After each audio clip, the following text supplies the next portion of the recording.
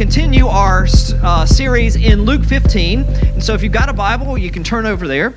We are going to have the, I was going to say lyrics, but the words up on the screen. But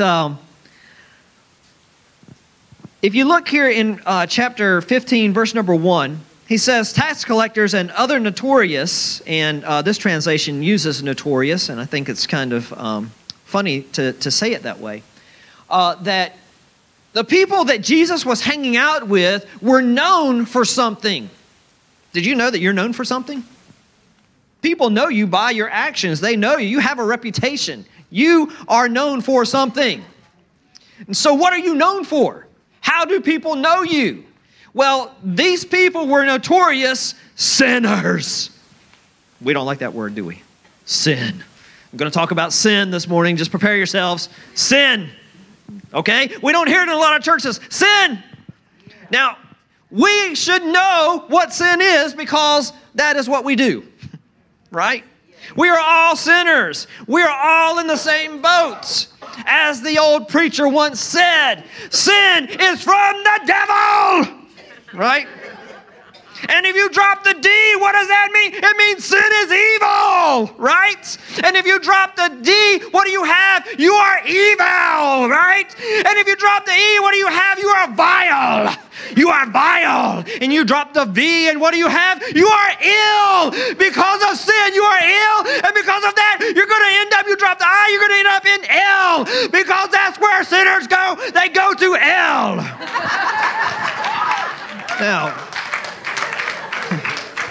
that is not the kind of preacher we're going to have this morning.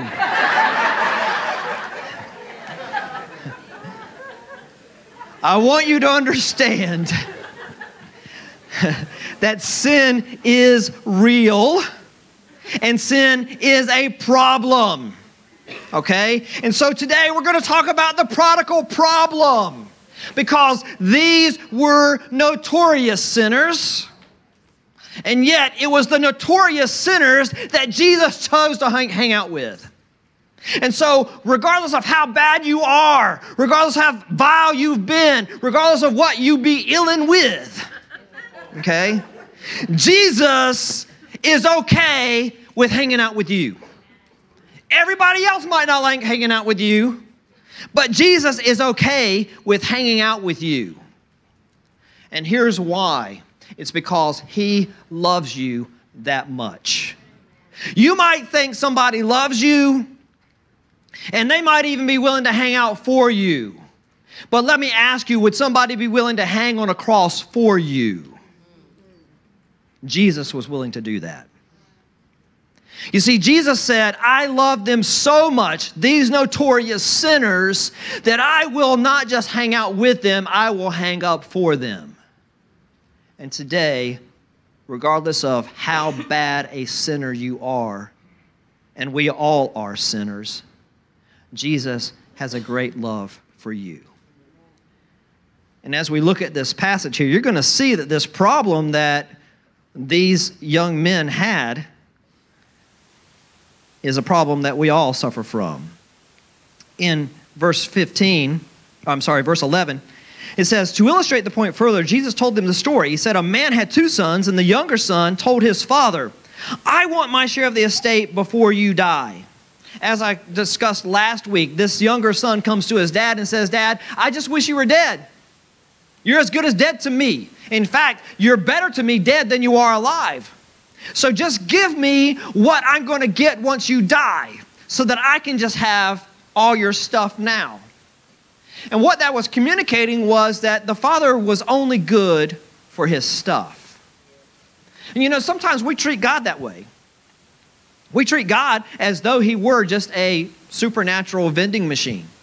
We come to God and we pray. And we may even pray for forgiveness of sin. We may even pray and say, well, God, don't allow this to happen because, I know I made some bad choices, but God, just give me some good stuff now. Just give me the good stuff now. And we treat God as though he just existed for us. But then look at what it says. He says, so his father agreed to divide his wealth between his sons. The father gave a response that blew everybody away.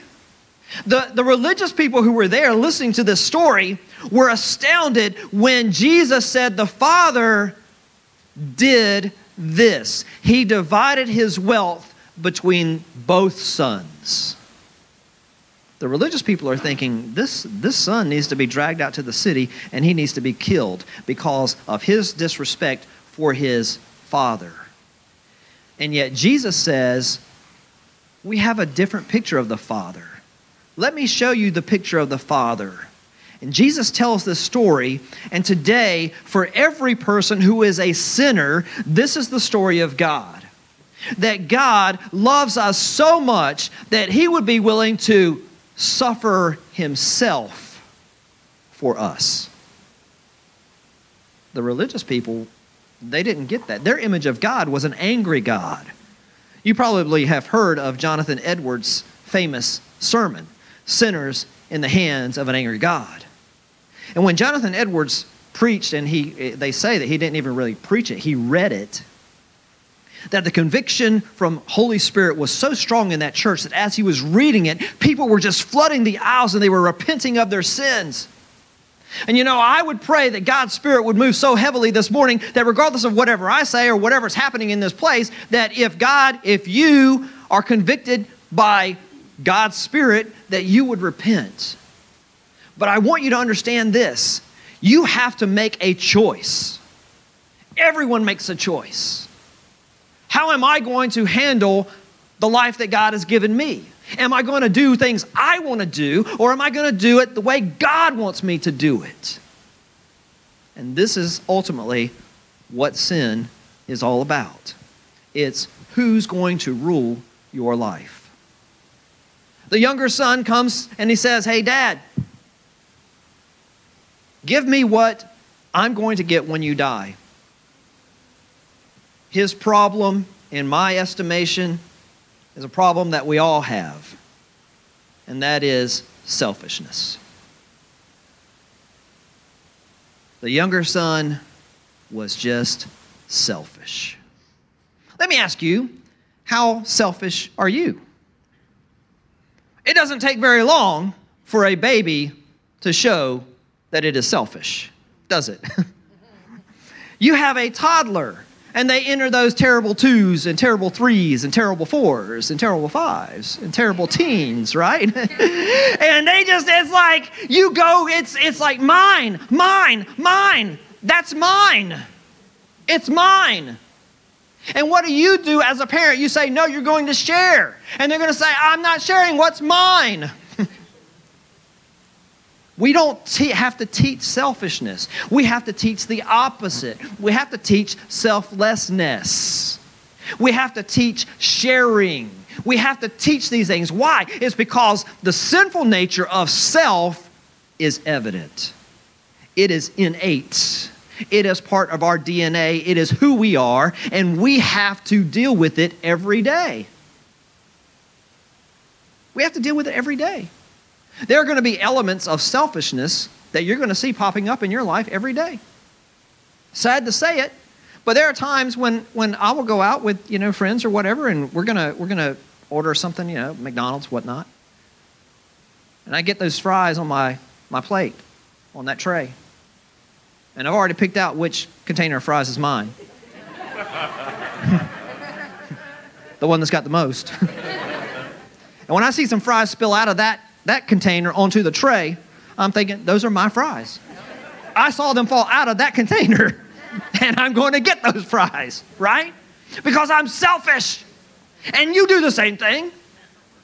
When you go to a line at Walmart, you're searching, you're scanning the horizon. Which line is shorter? Because I'm selfish with my time. I don't want to get behind that person that's got a cartload of groceries. I ain't got time for that, right? So let me just move. Even if I got to move 3 times, let me just move, right? You will do that because you are thinking of self. You're thinking of self.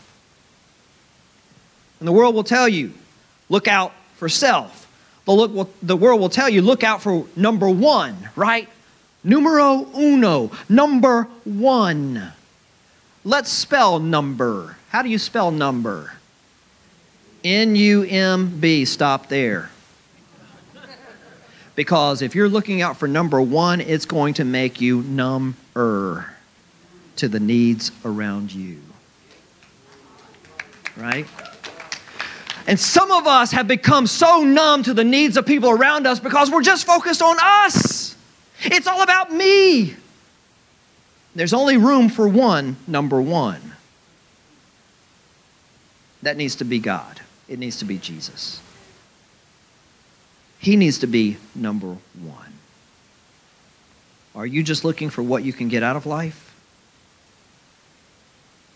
Is that all you're interested in?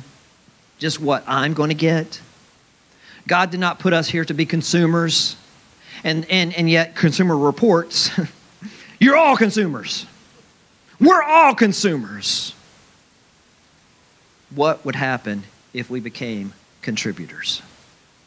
What would happen if we stopped saying, what's in it for me? What's in it for me? What can I get? God, just give me mine. Dad, just give me mine. Mom, just give me mine. It's what I deserve. I worked hard for this. Instead, and we just changed and flipped the script and said, you know what? I'm going to give. I'm going to serve. And even those who don't deserve it, and let me remind you, when you say something like that, they don't deserve it, what do you deserve? Because if we all got what we deserved, none of us would have a chance. None of us. There is no one in this room who deserves or who's gotten what you deserve. And I'm grateful. I am very grateful I have not gotten what I deserve. Because of that last song we just sang, Amazing Grace. And let me say this before. I've said this before, but I'll say it again because it's true and truth doesn't change. Is that if you can't show grace to someone else, then you don't know what grace is. Because for us to truly understand what grace is, we can show grace to those who do not deserve it. That's why it's called grace. You don't give grace to someone because they deserve it. You show grace to someone because they don't deserve it. And because you understand you don't deserve it, then you can share grace with those around.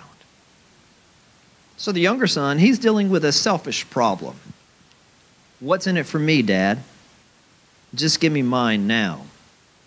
But let's drop on down. We're going to do a little compare and contrast this morning. So look at verse number 25. Meanwhile, now there's a lot that's transpired, and over the next couple of weeks we're going to take a more definite look at these sons. But today we're just going to kind of compare and contrast this image and interaction with the father and his two sons. Meanwhile, the older son was in the fields working. So the younger son takes all of his stuff, he leaves the house after a couple of days, and he goes out, and you know the story, he wastes everything on riotous living with notorious sinners.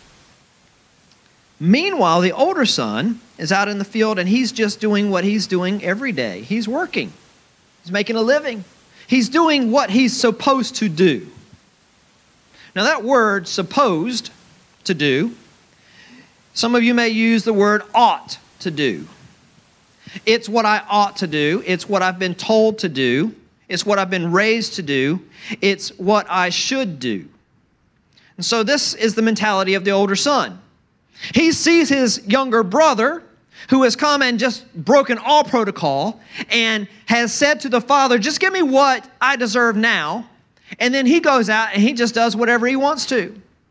And the older son is saying, yeah, look at that selfish jerk. Right? I mean, look at him. I cannot believe he is treating our dad that way. In fact, he doesn't deserve anything. He doesn't deserve anything. Look at me. I'm staying home. I'm working hard. I'm taking care of things. I'm doing what I'm supposed to do. And then the younger son, comes back home after a period of time. And the father accepts him back. Even though he's been a notorious sinner himself, not just hanging out with sinners, he has become one. And he's done all the things that is unacceptable. And the older son sees this. And he hears that there's this party going on while he's out working. while he's out being the good son. And he hears, meanwhile, the older son who was in the fields working, when he returned home, he heard music and dancing in the house. What? What's going on? I mean, something ain't right with this picture. And he asked one of the servants what was going on. The servant says, your brother is back, and your father has killed the fattened calf. We are celebrating because of his safe return. The older brother was angry and wouldn't go in. Everybody would say, that's right. All those religious people, that's right. That's right, brother. Don't you go in there. You deserve a party. Your father should have been celebrating you, not your younger brother, that sinner. He's been out and he wasted everything that your dad gave him. No, don't you go in there. You justify your actions. You demand what is coming to you. He says, he refuses to go in. But look at what the father does. Does the father say, okay, stay out? No. You see, that's not the picture of God. Jesus is painting a picture of God for us, and the Father comes out to the Son. And he says, hey, your younger brother is back. Yes, he made some mistakes. He went out and he blew it. But I'm his father, and I love him. And I'm going to celebrate that he has come home. Now you, my older son, you've always been with me. But listen, I love you too. And I see what you've done. But don't you become self-righteous. Don't you point a finger and say, oh, I deserve this, but he doesn't deserve anything. You see, self-righteous. And anytime self is at the center of something, it's a problem. You know what? Let's do another spelling test. Let's spell sin. S-I-N. What's in the middle of sin? I, every time. And let's just go ahead and say it's a capital I. I am at the center of sin every time. And sin is in me. And because sin is in me, sometimes it's hard for me to see anything else. When we become self-righteous, and let me just show you what or point out to you what self-righteous may look like, right? Or sound like. It's saying, they don't deserve that. It's saying, I deserve something better. Or I should be having this. Or why isn't God blessing me? And how can God be blessing them? That's what self-righteousness sounds like. And the older son says, I'm not going in. I'm not going to have any part of this. I'm not going to celebrate this son of yours. Interesting wording, right? He says, this son of yours. It's your brother. You don't have a relationship with him? You don't want a relationship with him? You see, sometimes when we see other people sin, and this is what unfortunately happens with a lot of Christians and a lot of churches today, that when somebody falls, you know who are the worst at treating the Christians? It's other Christians. It's other Christians who are going to kick people when they're down. It's other Christians who are going to say, no, I see you wounded yourself with that gun. Let me just go ahead and finish. Let's just pull the trigger all the way. And you see, we end up not just hurting our wounded, but killing our wounded. And this is why people don't want to come back to church. This is why people don't want to have anything to do with other Christians. But this has nothing to do with God. Because God is not that way. The Bible tells us this in I think it's 1 Peter 3:15 maybe, something like that. Where it says this. I don't know the exact address, but let me tell you what it says. It says this, is that God is not slack concerning his promise, as some men count slackness, but is long-suffering, not willing that any should perish, but that everyone should come to repentance. That God does not want anyone to die and go to hell. Hell was not created for people. Hell was created for the devil and his angels. However, let me tell you this, that apart from Jesus Christ, people will end up in hell. And the reason is because God hates sin, but He loves sinners. People do not go to hell because of sin. People go to hell because they don't want a relationship with God. And hell is the only place where God is not. And so, when people live a whole life apart from God, they don't want anything with God. What does God do? Because God is loving God. God says, in the afterlife, I will give you what you wanted in the life you had on earth. I will give you a place where I am not. And that place is called hell. Sin was paid for on the cross. Jesus paid for every sin you and I will ever commit. But people do not go to hell because of sin. People go to hell because they reject the payment God made for our sin. Today and every day, God is extending to you His free gift of eternal life. And that free gift is only found in Jesus Christ. It is not found in our self-righteousness. It is not found in us and being moral and good, upstanding people. It is not found in us being better than someone else. It is only found, eternal life is only found in Jesus Christ. And anyone who is willing to confess their need for Jesus can be saved. This verse says, all have sinned and fallen short of God's glory. Everyone that has ever lived and ever will live is a sinner. It is born, we are born with it. It is passed on through our DNA. How do you define sin? Let me just give you this quick definition. There are sins of commission and sins of omission. Commission means things that we commit. There are things that we do, things that harm other people, things that harm ourselves, things that harm our relationship with God. Those are things that are sins of commission. But there are sins of omission, which are things that we omit, things that we leave out, things that we should do, that we know are right. And the Bible says this, that if you know good and you don't do it, then that is sin to you. If you know the right thing to do and you don't do it, even if nobody else is doing it, you should do it. Because God has laid it on your heart, on your mind, that you should do it. It doesn't matter what somebody else does. It doesn't matter what somebody else thinks. If God has convicted you to do something and you fail to do it, that's a sin of omission. Amen. And you need to do what God wants you to do. But all sin has self at the root. Everything you look at, whatever you struggle with, however you sin, whatever is going on in your life, it's because of self at the center. So I want to just give you a couple of things here to wrap up. Sin will always take you away from the Father. Sin will always separate you from God. Sin will always separate you from others. Sin is not your friend. Sin is not going to help you accomplish what you ultimately want in life.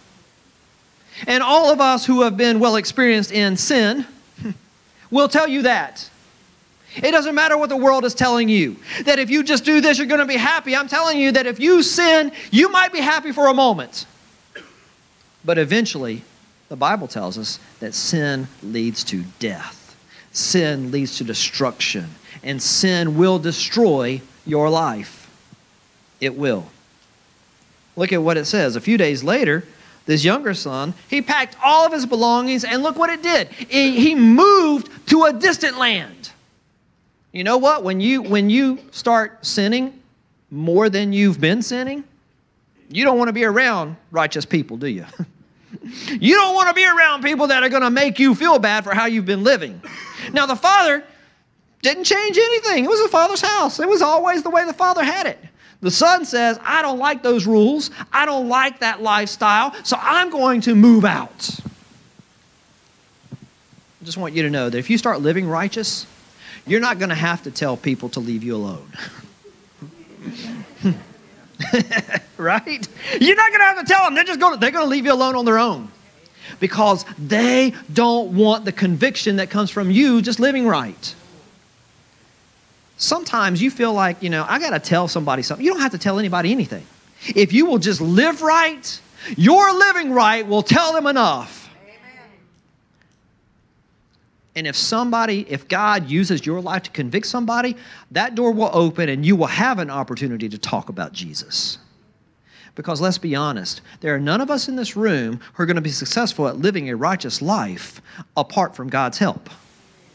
If we don't have Holy Spirit in our lives, guiding our thoughts, guiding our actions, you're going to fail. I'm going to fail. So the younger son, he doesn't want a relationship with the father. He doesn't want righteous living. So what does he do? He says, I'm moving away. I'm getting out of here. But look at what it does. It leads to him wasting all his money in wild living. He wasted. Some of you who may be on the brink of making decisions about what you're going to do the next phase of your life, my encouragement to you would be this. Talk to some people who are older than you, who have made some bad decisions. And they will tell you it's not worth it. You don't want to waste what you have. And those of you who are older, who may have felt like you've wasted some things, let me tell you how you redeem it. You redeem it by investing in other people so they don't make the same mistakes you made. You redeem it. You see, it doesn't have to be wasted. You can invest it. I think it's amazing how we're finding ways to recycle waste. Right? Everybody's talking about let's recycle. Why wouldn't you let God recycle your waste? And the things that you've tried to throw away and the things that you've tried to say, God can't use this. Yes, God can. If you'll let him. Will you let him recycle it? But look at this. The older son, he wouldn't go in. He was suffering from sin too, the sin of self-righteousness. I don't want to go in. I don't want to be there where there's grace. I don't want to go there. I want to be where a place where I have earned and I am celebrated for what I've done. This is what the older son is saying. Are you dealing with the sin of self-righteousness? Of saying, I don't want to have any part of that. Listen, sin always separates. But sin always costs too. It's always going to cost you to sin. You say, it's going to cost me to follow Jesus. Yeah, it will. It will cost you to follow Jesus. Let me be perfectly clear on this. That if you follow Jesus, it's very, very, very likely your life is going to be hard. You know why? Because sin is easy. Sin's easy. It's easy to sin. It's easy to go with the crowd. It's easy to do what you feel like doing. It's easy to just say yes to everything. But you know what? Jesus said this. He said, if you follow me, you must take up your cross. Deny yourself. Self. Deny yourself and follow me. You know why Jesus can say that? Because Jesus did that. Don't you hate it when somebody's trying to talk to you about something they don't know? Something they haven't experienced? Well, we can't say that about Jesus. Jesus did it. He experienced it. He lived it. And so if anyone has the authority to say something to us, it is him. And he said it. If you're going to be like me, this is what I did. You want to be identified with me, you want to say you're my follower, then take up your cross, start denying yourself, and follow me. You need to hang the eye on the cross, right? Because there is a cost in following Jesus. But there's a cost in living how you want to live too. There's always a cost. Some of you know friends and family who may be your age or even younger, and you can see a picture of what their life was like and what their life is like now, and how sin has destroyed their lives. It costs. It costs. It's just, are you willing to pay the price to live righteously? Or are you going to pay the price for sin? A few days later, this younger son packed all his belongings and he moved to a distant land, and there he wasted all of his money in wild living. There are going to be people who are going to tell you, oh, if you follow Jesus, you're wasting your life. But it's quite the contrary. If you follow Jesus, you're not wasting anything. You're investing in eternity. You're investing in the things that truly matter. So this morning, Christian, are you investing your life in Jesus? Are you investing in all the things that truly matter? Or are you wasting the opportunities you have? It says about that time, his money ran out. And at some point, your money is going to run out. At some point, your time is going to run out. At some point, your opportunities are going to run out. And then what will you do? In a couple of weeks, when we look at the story of this young man a little deeper, you're going to see nobody was there. There was nobody there offering him help. There's nobody. Where are all the friends now that enjoyed all this fun? Where are all those guys now? They're not there. When you come to the end of your rope, you're going to see there's nobody there but Jesus. But the Father was still there. And all the boy had to do was go back home. All he had to do was repent. That's another word we don't hear a lot about in church, but this is church, and we believe what the Bible says. And the Bible says that we must repent of our sin. We must make a conscious decision to go back to the Father. And today, you can make that decision. Today, you don't have to be far from home. Today, you can return and be forgiven of every sin you've ever committed. That's how great this Father is. These prodigals, both of them had a problem, and it was self. Selfishness, self-righteousness. And all of us have a tendency to deal with those things. But finally here, we need to understand that sin also enslaves.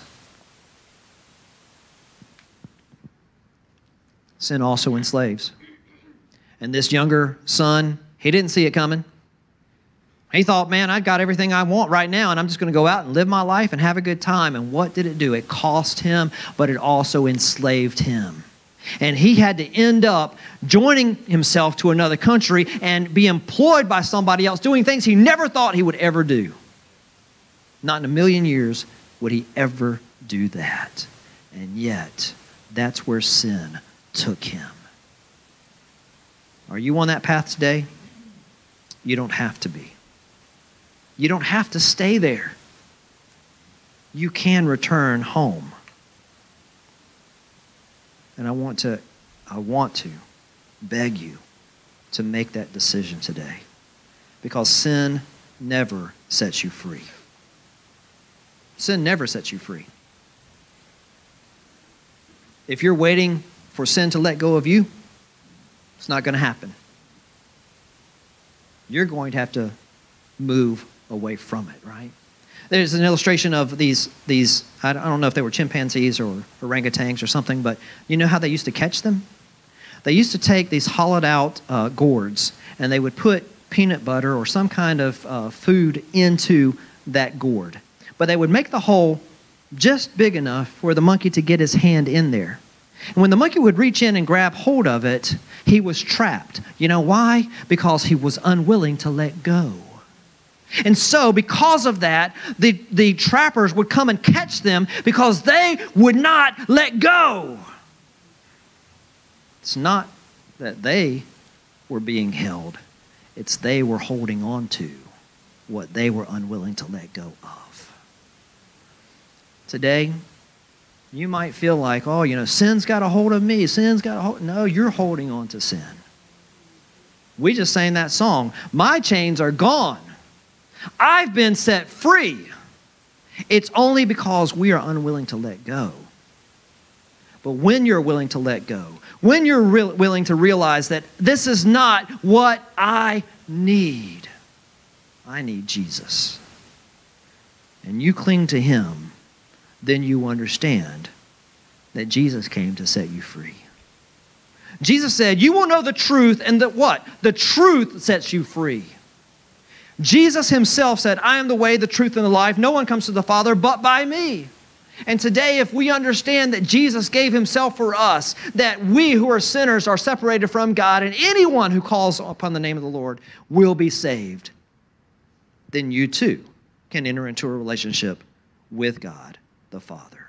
Last week, I shared this across the gospel, and that is the gospel, that Jesus Christ gave His life, His perfect life, for people like you and I who were sinful and separated from God, but that anyone who would call upon His name could be saved. That is the gospel, that God's only Son provides eternal life. It is only through Jesus that we have hope. But if you will put your hope in Jesus, you can be saved. This is what is amazing, is that any sinner can become a saint. Any sinner can become a saint. And what's amazing is this, is that when you confess Jesus Christ as your Lord, God does not look upon you and say, oh, there goes another sinner. He says, no, there goes one of my children. There goes a saint. There goes one that has been called out and is separated unto me. All saints were once sinners. But it's only through the blood of Jesus that we become saints. It's not because of your righteousness. It is because of His righteousness alone that you are saved. There's nothing that we can do. And I wrote this in red because He shed His blood for us. It's the red letters. It's what Jesus did for us. It is He and He alone. And if you ain't willing to confess that you're a sinner, then you can't be a saint. If you ain't a sinner, you ain't a saint. Because it's only sinners who can be saints. But that's where it starts. When you realize, I am a sinner, then God says, now you can be a saint. There's a new movie that came out recently. It has to do with clowns. Yeah. It, the final chapter. I haven't seen the first chapter, and I don't plan to see the second chapter.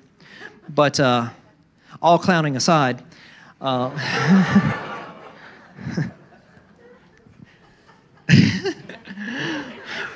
else can you go to church, right, and hear this kind of stuff? So, this clown movie, and what can happen is that we can forget how detrimental sin really is. Many of you may know Bozo the Clown. Many years ago, he had a TV program. And at the end of his program, at the end of his show, he would always end his program by saying, hey guys, hey buddies, pals, get checked for cancer. His whole life as the clown, he was saying this to people. And you know what happened? Bozo the Clown died from cancer. Even though he was telling everyone, hey, cancer will kill you, cancer is dangerous, he didn't take his own advice. He didn't get checked, and he died from the very thing that he was warning everyone else about. I want you to understand that sin, like a cancer, will kill you. And you need to get checked. You need to be checked. This is not something that we just play around with. We don't come to church just to feel good about singing songs. We come to church to understand that there is a God who loves us and gave Himself for us so that no sinner would have to perish but could have everlasting life. And today, if sin is still something that you are holding on to. Don't waste this opportunity. There's a God who's extending to you the free gift of eternal life. Would you pray with me? Father, we thank you for your great love that tells us in the most famous verse of all that God so loved the world that he gave his one and only Son, that whoever, whatever sinner would believe in him would not perish but could have everlasting life. And today, Jesus, we thank you for your great sacrifice for us, that whoever believes in you could be saved. And so today, Lord, I'm asking you, Father, to speak to people's hearts. Today, if you're here and you've never placed your faith in Jesus, you can do that right where you're sitting. You don't have to get up and come and talk to me or talk to anybody. You just talk to God right where you are. And the Bible says this, that if you will confess your sin, if you will confess that you need Jesus, then God will hear you and he will forgive you of every sin. And so right there, you can just confess and say, God, I admit I'm a sinner. But I've heard today that Jesus died for somebody like me. And today, I want to let go of those sins that are holding me. I want to experience that song that said, my chains are gone. And today I'm asking you, God, to forgive me of my sin. I confess Jesus Christ as my Lord and Savior. And today I turn my life over to him. Now, if you're praying something like that, I'm going to ask you to do something. I'm not going to embarrass you, but I'm just going to ask you, would you just look up at me so that I can make eye contact with you and I can pray for you? Anyone like that who's saying, that's my decision today? Okay. Listen, there are a few of you who've looked, and I want you to understand this, that God loves you so much. And it's no accident you're here today. I want to encourage you to share your decision with someone, because the Bible says this, right? That when we confess him before others, he will confess us before our Father.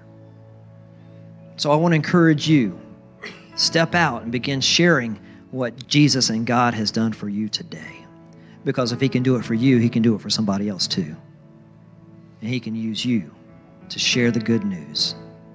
Father, we thank you for your love for us. And God, today I pray for our brothers and sisters who are in this room. Some of us may be dealing with any kind of sin struggles. God, help us to let go. Help us to return to you. God, help us to not be like the older son who is just pointing fingers and being self-righteous. God, we are all in need of grace. We thank you that your grace is sufficient. We thank you for loving us when we were unlovable. Help us, God, to show that same love to everyone around us. In Jesus' name, amen.